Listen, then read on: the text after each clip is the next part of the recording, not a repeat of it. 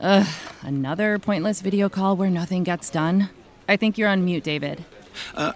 Sorry. What did I miss? IT just approved Miro for the whole company. Miro? That's the... Online whiteboard. For team collaboration. We can make these long video meetings so much shorter with Miro boards. We can share ideas, feedback, and updates on them whenever. Actually see what we're talking about. It's all online. Miro will make our flexible work setup so much easier. With one virtual space for our brainstorms, projects, presentations. Oh, that sounds kind of amazing. So I don't need to wake up for 6 a.m. calls with the London office anymore. Now you're getting it. Don't let time zones get in the way of your team working well together. See why 99% of the Fortune 100 trust Miro to get good work done from anywhere. Get your first 3 boards free at Miro.com. That's Miro.com.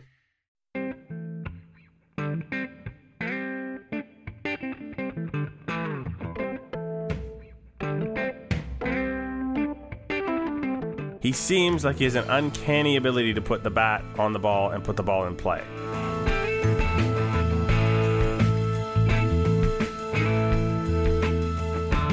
If it is harder for Pilar to swing the bat, he might take a few more pitches, and this might be a blessing in disguise.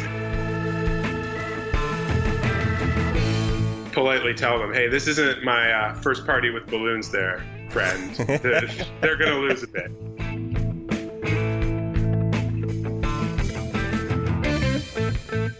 And welcome to Artificial Turf Wars, episode number 24, where we start out as special advisor and then retire to play baseball.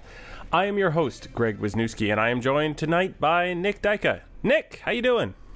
Greg, I'm doing great. Thanks for having me. How are you doing? I'm doing fantastic. Josh was unable to make it as he is stopping the seal hunt, from what I've heard. It's just a rumor. But on to baseball. The Jays are 3-3 since we last talked. We've got Pilar going on the DL. We have not too much offense. We have Scott Feldman. There was a development. We talked a lot about Aaron Sanchez last time, and now we can go into what happened to the rotation due to all that drama. Then we're going to talk. Actually, we're going to expand our horizons a little bit about Tex, A-Rod, and Prince Fielder, because all those guys might not be in baseball come this time next week. And I think that's probably will get us through the show. No interview this week. You just get stuck with Nick and I. Can you handle Nick? Oh, I've got at least 2.5 hours worth of content to deliver, so it's going to be a struggle to try to cram it into 40 minutes, but we'll try. Put your seatbelts on, folks. Here we go. 3-3. I guess 3-3 is not a bad week if you're near the top of the division, which the Jays are. They started the night tied for the top of the division. We're recording this, of course, Tuesday night, a little early. But I don't know if that's going to be good enough going forward. What do you see as what do the Jays need to do or need to change to get out of that? Because I think it was a 3-3 week the last time we did a podcast too. There's a lot of that going around. It was, yeah.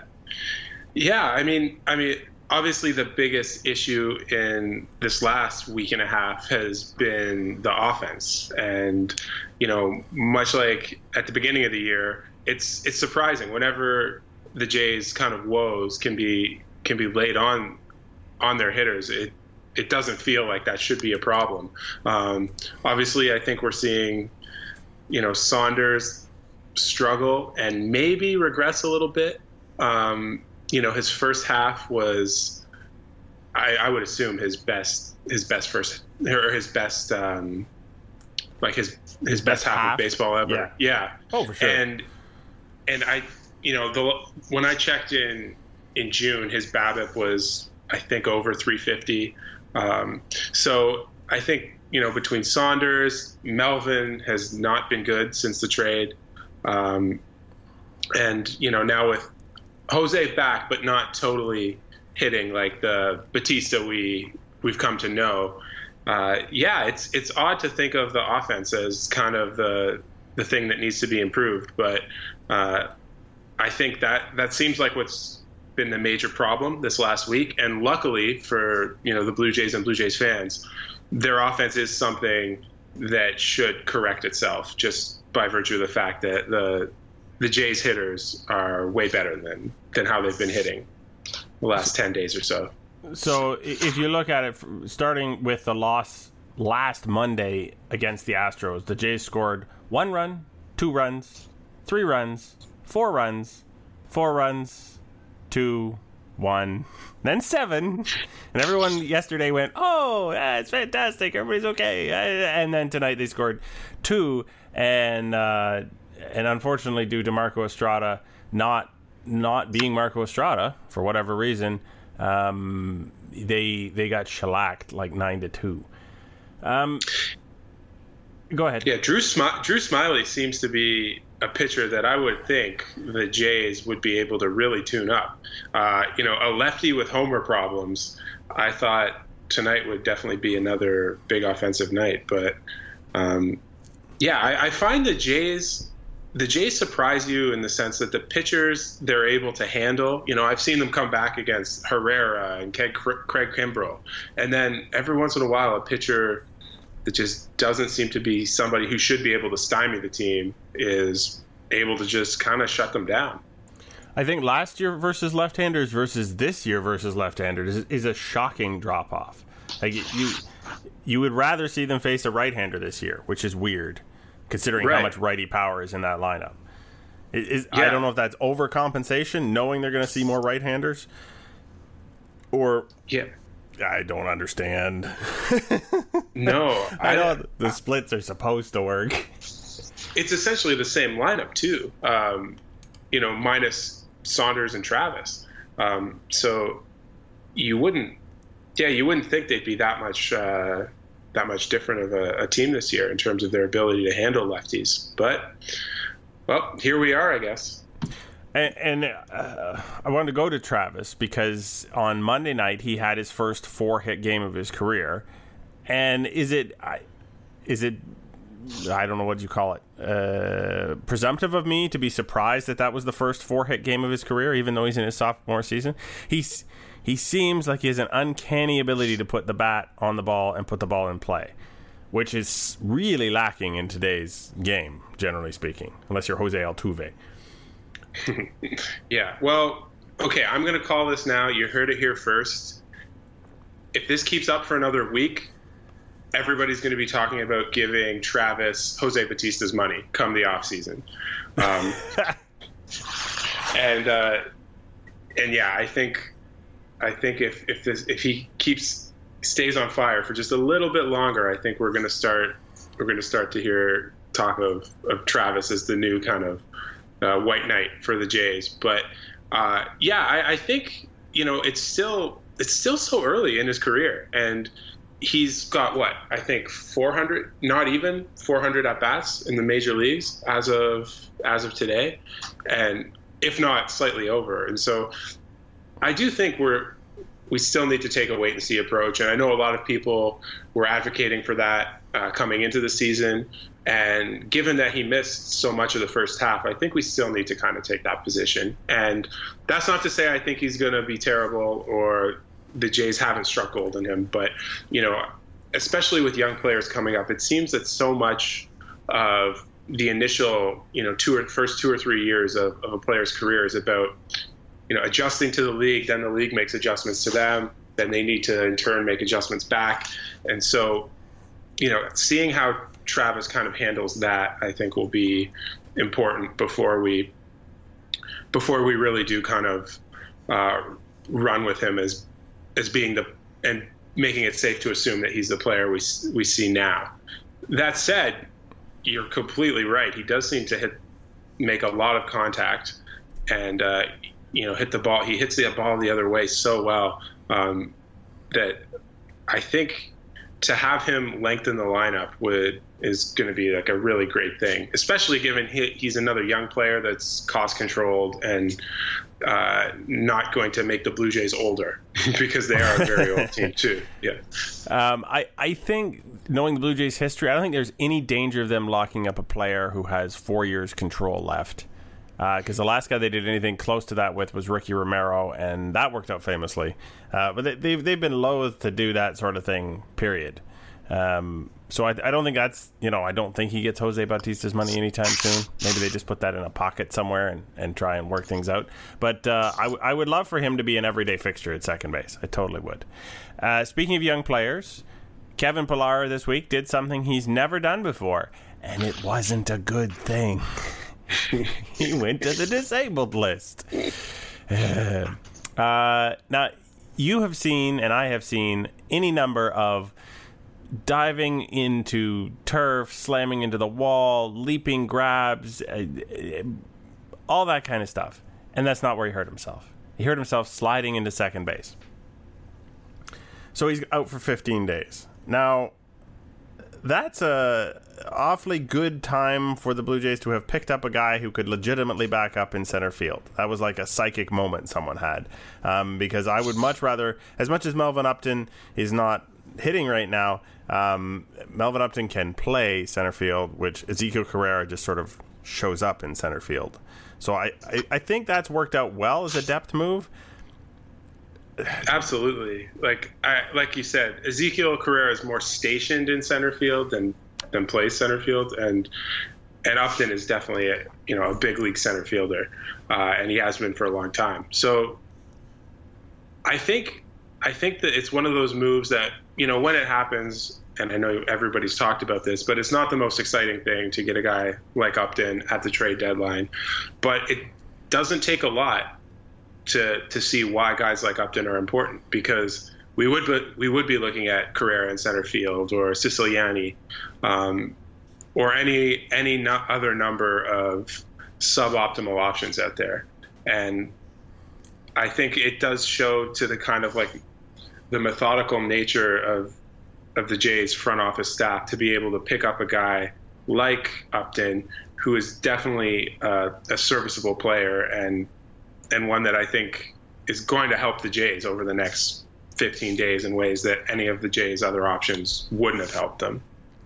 Now, they were talking last night on the broadcast, and I didn't quite hear it all, but apparently they're not even sure Pillar is going to be healed up after 15 days. They're trying to come up with some kind of wrap or brace or something so that he can play even if he isn't 100%.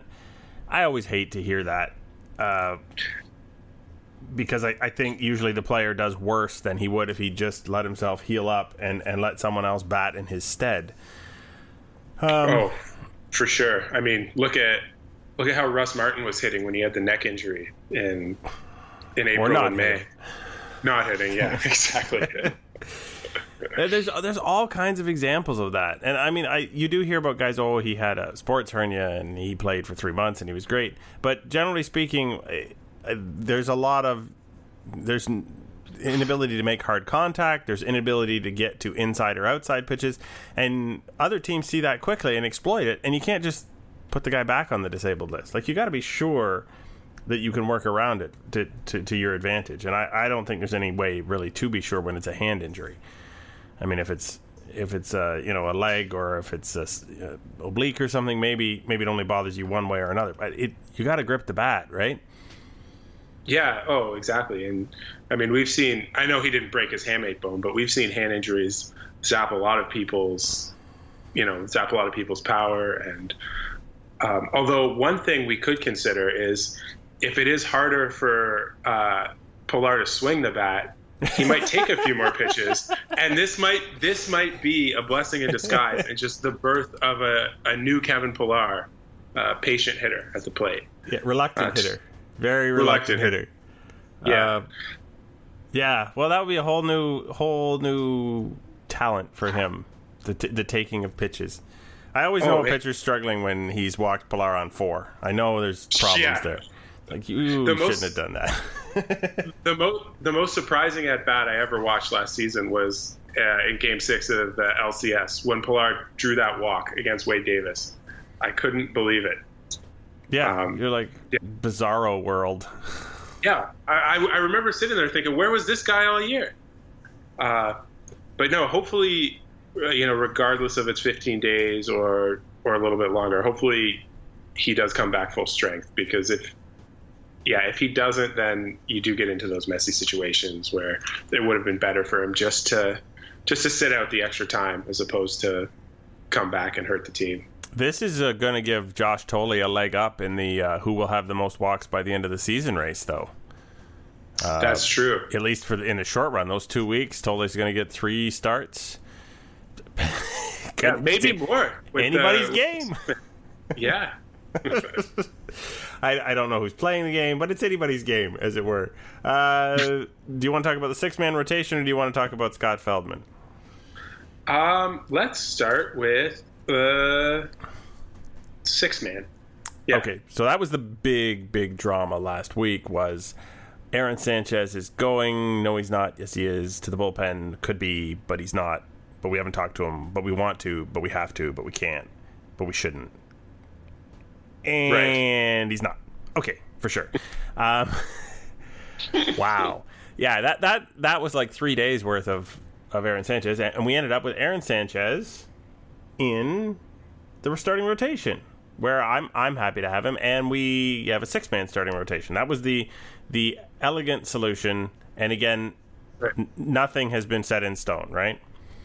Right.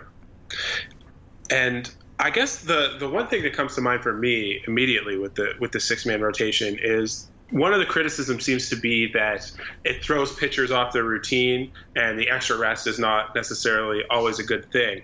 But the thing that I don't totally understand about that is pitchers have to throw on different amounts of rest if there's off days anyway. So given the Blue Jays off days coming up, I think most of the starters are going to be starting on 6 days rest. So they would have had an extra day of rest in between starts either way. And so I just don't understand why a 6-man rotation is detrimental in a way that not managing a rotation to alleviate extra rest because of off days isn't. And it just seems to be like a selective application of adding of resistance to the 6-man rotation, because players, again, they have extra days all the time when there's off days or the rotation gets rearranged for one reason or another. So I think it's something that can work. That said, the results haven't been so great so far. I don't know if that's really causation there. Yeah. Liriano, he got through 6 innings with 2 earned runs allowed and one unearned, so that wasn't too bad. I think Marco Estrada. I think Marco Estrada needs maybe more rest. I don't think his back is 100%. No. So I think that part of that, factoring in the 6 that people have mentioned, the 6-man, is to give Estrada that same extra breather and maybe help him out, help him his recovery time, to get him back up to he never threw more than 90 miles an hour, but to get him up to that velocity that he was at before. He just didn't have the control after the game that we are recording this. He went with 4 walks. That's not Marco Estrada, not in 5 innings. But yeah, no, not at all. I think it'll shake out sooner or later. And I mean, if one guy turns out to be awful, well, now you've got someone immediately who can replace him, and you roll back to 5 men, and you try and use the off days as best you can. Yeah, I mean, I'd like to see them run with it for as long as they can, because given Estrada's back and Sanchez's workload concerns, I know you have to get there first, but the idea of starting the playoffs without either of them in the rotation does not seem ideal at all. So if there's any planning that they can do now to try to get Estrada's back as healthy as it can be and keep Sanchez's workload to a point that's manageable enough that he can continue to start come October, which I understand that doesn't sound like it's going to happen, but any way to kind of keep those two with give those two the most starts they can get in the most important games, I think would be ideal. So yeah, I'd say run with the 6-man, and unless there's really something that, if something goes horribly wrong. The other very infrequently mentioned man is Marcus Stroman. There's nothing in Marcus Stroman's history that says he's a 200-inning workhorse. I'm not trying to knock him, but I'm saying I don't think it's even fair to him to say, well, yeah, you can just show up and throw 220 innings if we go into the playoffs, or 230. Yeah, no big deal. He's right. Never, he's not done that either. So if everybody gets a breather and Liriano is fifth starter good or fourth starter good, then fantastic. Obviously, Ari Dickey's going to take his turn every 5 days, and he's going to be the same mysterious enigma that he's been for the last 3 years. And Jay Happ is ready to take the workload. So, yeah, I don't think we really disagree here. I think the way the Blue Jays handled it is still just one of the dumber things I've ever seen.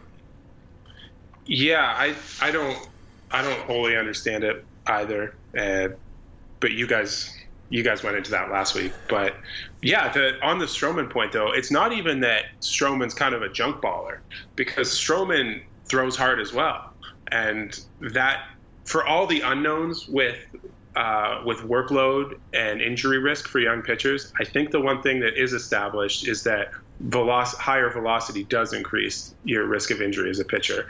And it's not like Stroman's throwing 7 or 8 miles an hour slower than Sanchez a lot of the time. Stroman's in the low to mid 90s a lot. So yeah, it's kind of confounding why they are so concerned with Sanchez, and they haven't made a peep about Stroman. Yeah. Okay, so we're going to go to Scott Feldman now. Scott Feldman was exchanged for... Okay, I'm even confused. I lost track of who he was exchanged for. All I know is he's not been very good. No. I pulled up his game log. Since joining the Blue Jays, he was in Houston. He gave up a run on 2 hits, did not record an out, and lost the game. Which is an infinite ERA, for those of you who are keeping track. Then he had a clean inning against Kansas City on the 5th. Then he gave up 3 runs in 1.1 innings, or 1 inning and a third, on the 7th. And then he came in on the 9th tonight and gave up 4 runs on 6 hits in 2 innings. Now, to be fair, he was kind of dribbled and flipped and dropped to death in the inning that I did see him pitch tonight. But at the same time, he didn't have any swing and miss pitches. Did the Jays make a mistake picking him up? I have no idea. I think the Feldman acquisition is a lot like the trade of Joaquin Benoit for Drew Storen, in the sense that the Jays had a not great pitcher occupying Feldman's role in Jesse Chavez. Chavez wasn't pitching well either. He's given up a lot of home runs. By getting Feldman, there was always, Feldman was never been a world beater. There's never, nobody thought they were getting an elite reliever or a top line starter or anything like that. I think the worst thing that could have happened is basically Feldman was as bad as Chavez was. So I understand. I think I understand the idea behind acquiring him, because there's nowhere to go but up. The same way with Joaquin Benoit. Storen was bad. He was going to continue to be bad. Benoit might be bad, but there's a chance he could be better. And so, yeah, Feldman's, how Feldman is going to shake out is still up for debate. But in terms of what the Jays had as options to improve the team, it was a pretty low risk way to maybe get some better production out of that swingman spot that they weren't getting with Chavez. And up until the trade, Feldman was having an all right year. And I don't see anything that suggests he might not be able to, revert to the pitcher he was in Houston for the last couple of years. So I wouldn't worry too much, given it's only been a week. So interestingly, you mentioned Joaquin Benoit. He has worked out. He is the Jason Grilli 2.0, pretty much like the Jays were hoping for. He's given up in 7 outings since he joined the Jays. I have 3 hits and 5 walks. Yeah. And no runs. Yeah. Right. Yay! And the same reason I wouldn't freak out too much about Feldman yet. I wouldn't say that Benoit's kind of over the hump and back to the kind of dominant reliever he was the previous 3 or 4 years. It's just such a, anything can happen in a week's worth of relief appearances, and I think they might have found something. Although 5 walks in 7 appearances is still not that great, and that's what Benoit was struggling with when he came to the team. I think that seemed to be, to me, the only major difference between Benoit of previous years and Benoit of this year is his walk rate was, I think, almost double what it was the last couple of seasons. So, which is exactly what it was with Grilly. Grilly was walking like 5 per 9 or something before he got here. It was just ridiculous. Right. Can we attribute this all to Russell Martin? You can frame away 2 or 3 walks per 9 innings, right? That's happened. Stick the glove and the walks evaporate. Yeah. I think we can get some of it from Russell Martin. I think some of it might actually be Pete Walker. If not a miracle worker, but I think there's a certain mentality that he brings to the game. He has generally had teams with lower walk rates. Whether that's because of the players they bring in or not, I'm not sure. But evidence seems to be leaning that he might have the right things to say to a guy who's struggling with his mechanics and can't keep the ball where he wants. Well, that would be a boon for the Jays if the Jays kind of had Ray Searage 2.0 on the coaching staff. He's the walk whisperer. Yeah. Watch yourself, Searage. Walker's coming for you. We don't know how that works exactly. The sad news, Danny Barnes, after today's 9-2 debacle, was designated for optioned, by the Blue Jays. So we get to play middle relievers sweepstakes. Da-da-da-da. They're going to replace him with someone from Buffalo, presumably. Who's your money on? We talked about this before we came on the pod. There's not that many guys who are on the 40-man, first of all. But no.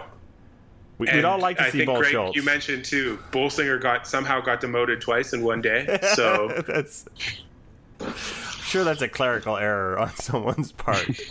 Sent to minors again. The minors. They can't call Bo Schultz back up, even if they wanted to. It hasn't been 10 days yet. So we are looking at probably Ryan Tepera. Is that what we decided? Yeah. Unless they're concerned with Cecil and they want to go with another lefty, then I think it's going to be Tepera for at least 3 or 4 days. I don't suppose you have Aaron Loop's statistics up in front of you. 1 second here. I think, though, ultimately this is the kind of bullpen we're going to be resigned to kind of following for the rest of the year. They don't have those enough great pitchers kind of to occupy the back end of the bullpen, or sorry, the mid level of the bullpen. So we're going to be seeing a lot of up and down, I think, from now until when the rosters expand. And so at AAA this year, Aaron Loop is 3-0 with a 0.68 ERA, with 1 save and 17 strikeouts. Wow. In 13 innings. Because he did not look like that guy when I saw him for whatever it was, 4 or 5 outings off the disabled list in Toronto. He looked like a homer machine. Yeah, it's that old saying, Greg. The major leagues are harder than AAA. Drew Hutchinson muttered that to himself all the time, I think. But yeah, so my money's still on Tepera, though, I think. They seem to like him. Yeah, I'm sure we'll find out some obscure rule prohibiting that particular thing that we didn't know about next week, and we'll get letters and cards written in. Yeah. I think the thing about most bullpens is, though, that there is no one watching middle reliever sweepstakes holding their breath for anyone in particular. Whether you are the Cardinals or the Yankees or whoever else, you got those guys who are trying to cover when things don't go right for the starter, and they're not very good, because if they were any good, some other team would have them in the 8th or 9th inning. Yeah, I think you're right about that. As exciting as it is to dream on Danny Barnes or, you know, whoever else kind of pops up. I remember after, yeah. Oh, hey, that's one that's worked out at least a little bit. All right. Yep. He's kind of established himself as, I don't know what, the 4th best reliever on the Jays, which is it depends on how you view Benoit. It's Osuna, Grilly, Benoit. Osuna, Grilly, Cecil, because Cecil has been better despite his unfortunate mistake the other night where he gave up a grand slam. And Cecil's your lefty, right? Your go-to lefty. So I think those are the top 3, and then you've got Benoit to cover the 7th inning, and then is Joe Biagini number 4? Maybe. Yeah, I wouldn't be surprised if Biagini ends up usurping Benoit before the end of the season. I'm just not convinced Benoit is fixed just yet. 5 and 7 appearances is a lot. As long as you're not giving up the hits with them, you're fine. That's true. So we have a couple listener questions here. I will refresh one more time just to see if there's any exciting. No, we still have 2 questions. So question number 1. These are both very deep questions. Question number 1 is from minor leaguer at minor_leaguer, who has been on Twitter forever, who you probably already follow if you're a Jays fan. Why can't the Blue Jays win every game? That's a very good question. It's one I ask myself as I'm throwing things around my living room, maybe 70 times a year, 80 or 90 in down years. But it's a good question. I think more importantly, I think it's a fair question, because they should be able to win every game. They've got good hitters. They've got good pitchers. Why aren't they running train on the rest of baseball? And then I think about it for a minute and realize it's because there's also some good hitters and good pitchers on other teams. I think the one of the more downer moments for me in baseball is watching a team lose its first game of the season, whenever that is, day 1, first week, whatever. And then thinking to myself, in the best of all possible worlds, I'm still going to watch that 60 more times in the next 6 months. Oh yeah, you can't get too high and you can't get too low in baseball. It's just not going to work out for you if you do. And that was the interesting thing when the turnaround happened last year, is you got a lot more kind of casual fans who, if they knew you liked baseball, would start bringing up baseball to you as the Jays were doing well. And then, if they happened to lose a game and they asked you about it and you mentioned they lost, their hearts would break and they'd ask if you were okay, or they'd swear. And then you'd have to just basically politely tell them, hey, this isn't my first party with balloons there, friend. They're going to lose a bit. Yeah. The balloons will pop from time to time, and that's just how it goes. Exactly. Yeah, I mean, that's literally, with the schedule, it's 2.5 months of losing for a championship team. Yeah. Just thankfully it's not all strung together. But I've watched so many 500-ish teams come through Toronto in the past, it's almost 10 years now. I am pleasantly surprised to see them at near or in a wild card position or at the top of the division or whatever else. I'm very pleasant about that. So games where they get blown out 9-2, I'm not happy, but I've come to terms with that. So the Blue Jays can't win every game because I can accept the fact that they don't, and my acceptance is allowing them to lose. So I'm sorry. And I do think there is something too. Just, I know you were mentioning a lot of having to watch a lot of 500 teams. The nice thing about having the team that the Blue Jays have now is, even when they are losing, they're not out of games. Well, they were out of tonight, but they're not out of games in the same way that a bad team is out of games. And that makes losing even tolerable in the sense that there's a lot of close games or games that you can watch all the way through being unsure if they're going to lose or not.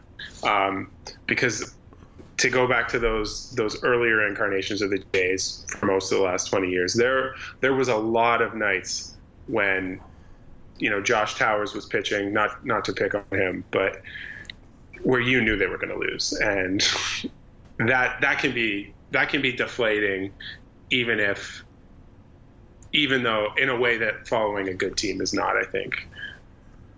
Yeah, I think the trade-off there is there's no stress to watching the crappy team, and a lot of people reflect on that as well as being the big deal. Is it knowing they should be able to win every game and can be in a position to win every game is more stressful. I'm like, yeah, that's fair too. Would you like to go on to the even deeper question? Sure. Have you been watching the Olympics, first of all?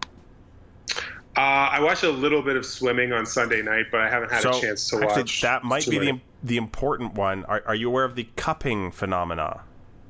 Yes. Okay. Can you explain to me?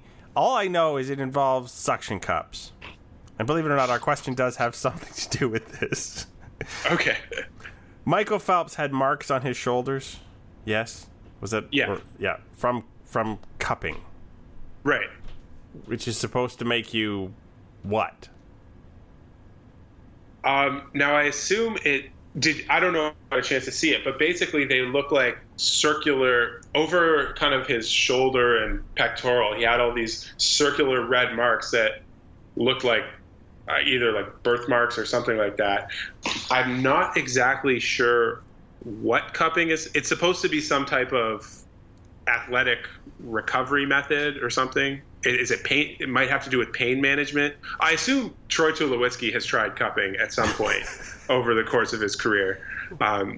He's a guy who will go to the ends of the earth to make himself better. So, if he's sleeping in if he's sleeping in like crazy oxygen chambers that Novak Djokovic recommends, I'm sure he's tried cupping too.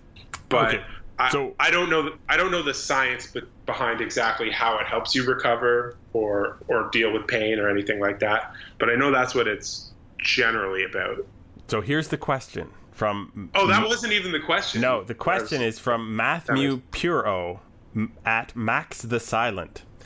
Should the Jays consider cupping therapy in an attempt to start their offense? And then it says below, Donaldson grabbing his crotch.gif. So I don't think that's the cupping that, like, this is a family show, so we're only going to talk about suction cups. I'm not going to swear this time. I apologize for last time. I apologize for improperly handling my bleeps, because I really should have been able to do that. I think the Jays have napped together. I think that was probably as extreme as I'm willing to go with the unusual therapies. Nap therapy is probably the best idea to start the offense.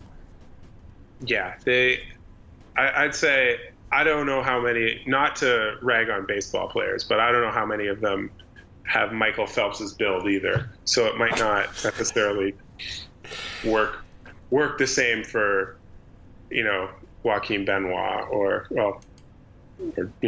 Joe Biagini or something like that. Are you imagining a situation where the cups get stuck somehow, that they're unable to remove them? Yeah. It's very possible. It's very possible. That's a horrible picture. It really is. Okay. We're going to move on because those were our only two those were our only two questions this week. So if you didn't like them next week, I encourage you to tweet back at TurfPod or at Baseball Pro, and we'll be happy to answer your question. We had a couple... Well, three, as you pointed out to me, retirements pretty much this week. We had Mark Teixeira announcing he would be done at the end of the season. We had Alex Rodriguez announcing he'd be done at the end of the week. And then we had Cecil Fielder announcing he's already done because of injury. We think. That's tomorrow. Prince. Yeah, Prince. Cecil, did I do it? See, I called him Nelson Mariano last week, and I called him Cecil Fielder this week. Because I am not an old man. Just wanted to make that absolutely clear. So I actually I was going to ask you about the most significant Mark Teixeira versus the Blue Jays moment, and then I realized I couldn't actually recall anything Mark Teixeira had done in his entire career with any significance at all. Yeah, he's been quietly very good for a long time, and over the last few years, he's been quietly not as good as he was at his peak. But, you know, all in all, Teixeira was a really good player for a really long time. I think part of that not having any signature moment against the Jays is the fact that when Teixeira was doing most of his damage in the American League, the Jays just weren't that great a team. And so, like you said, we were kind of more resigned to not winning than I'd say we were now or last year. But don't take anything away from Teixeira. He was a really good player, switch hitter. It'll be sad to see him go. It's not a knock on his talent as a player. I didn't mean that at all. I just mean I literally, I see his face and I go, that's Mark Teixeira. And I literally cannot remember it. I know he's got some kind of switch hitting home run record, and I'm sure he's hit 2 home runs in the same game from both sides of the plate a bunch of times and all this other stuff. And he was known for his glove work and everything. But to picture him, when you say Derek Jeter to me, right? You could see him flipping a baseball or sliding somewhere. There's a moment in his career where you go, yeah, that was the Derek Jeter thing. I really don't know any Mark Teixeira things, which is probably my fault.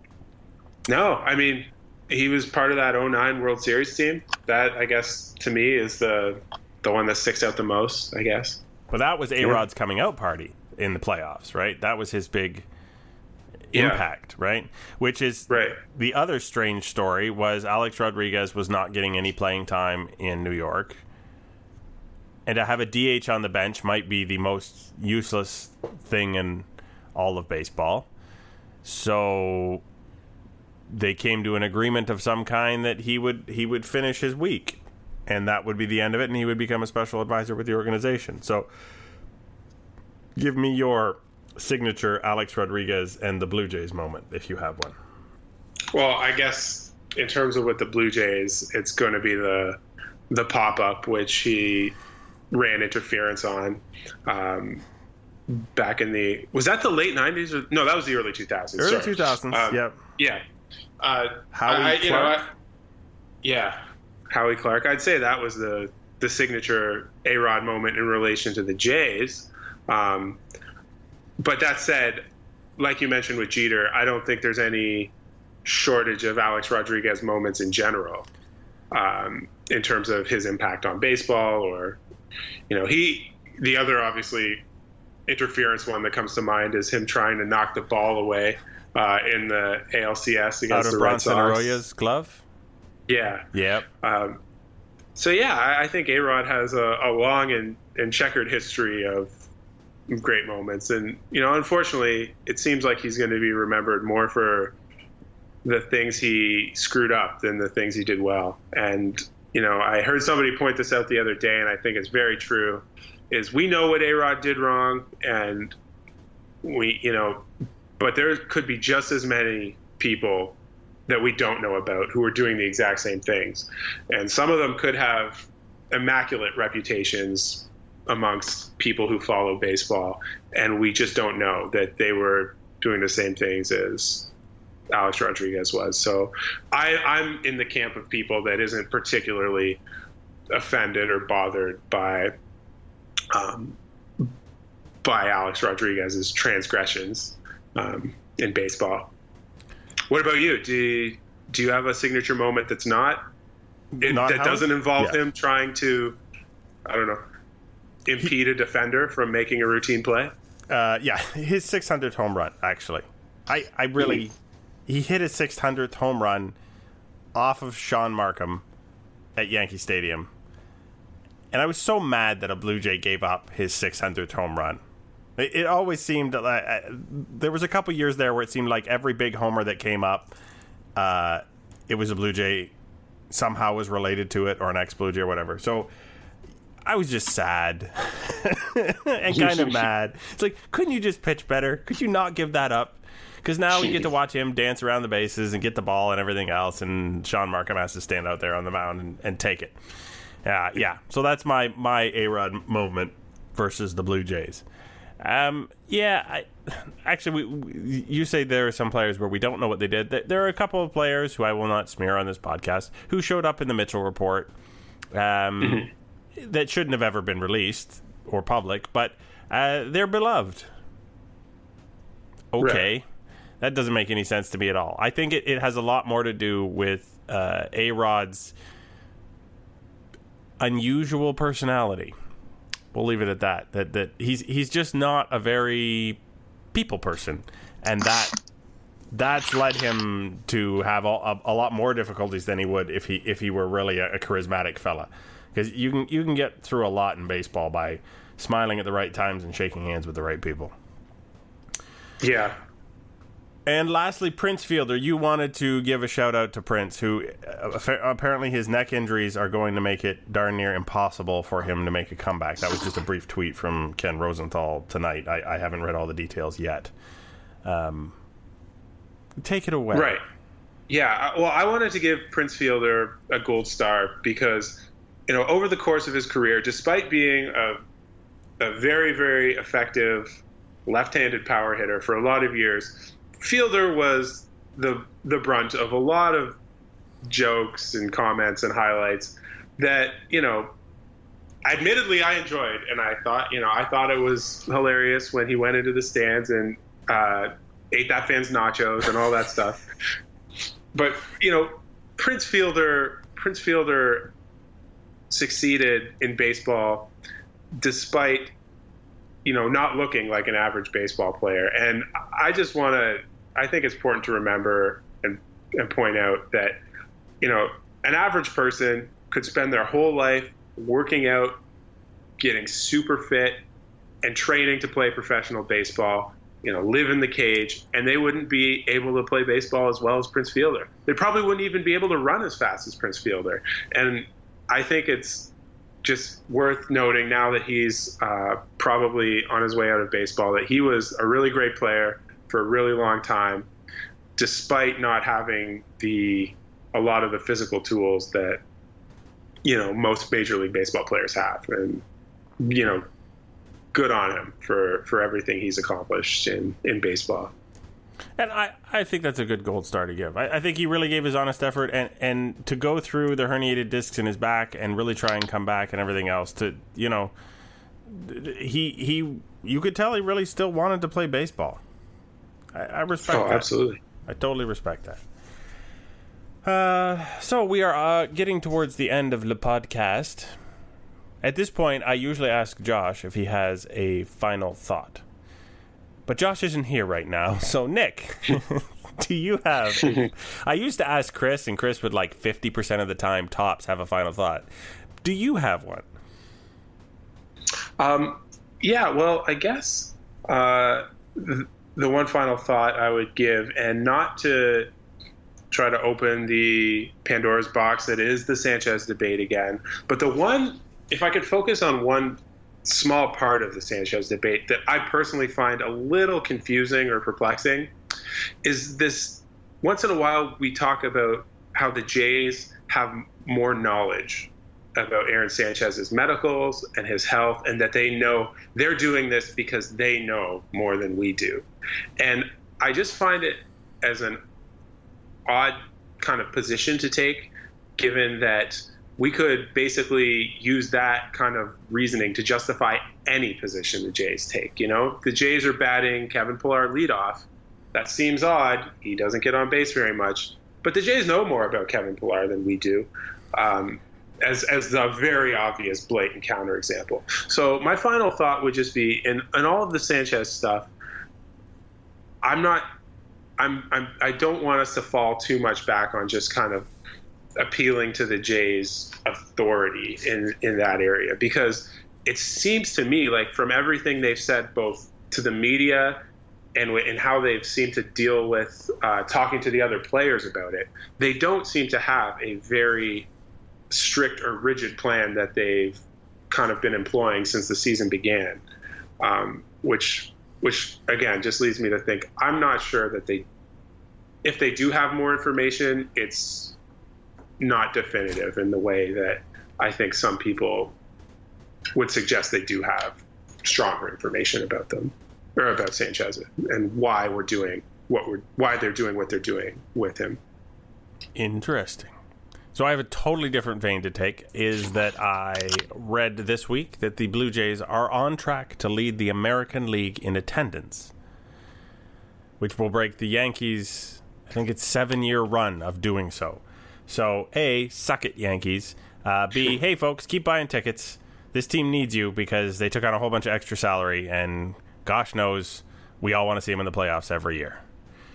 Also, that's really cool because I think Toronto is a baseball town. All you got to do is give them a team worth watching. And on that note, we're going to bring it home, which means that you have been Nick Dyka on the Twitter at Nick Dyka. Yeah, that's it. And I have been Greg Wisniewski at Coolhead2010.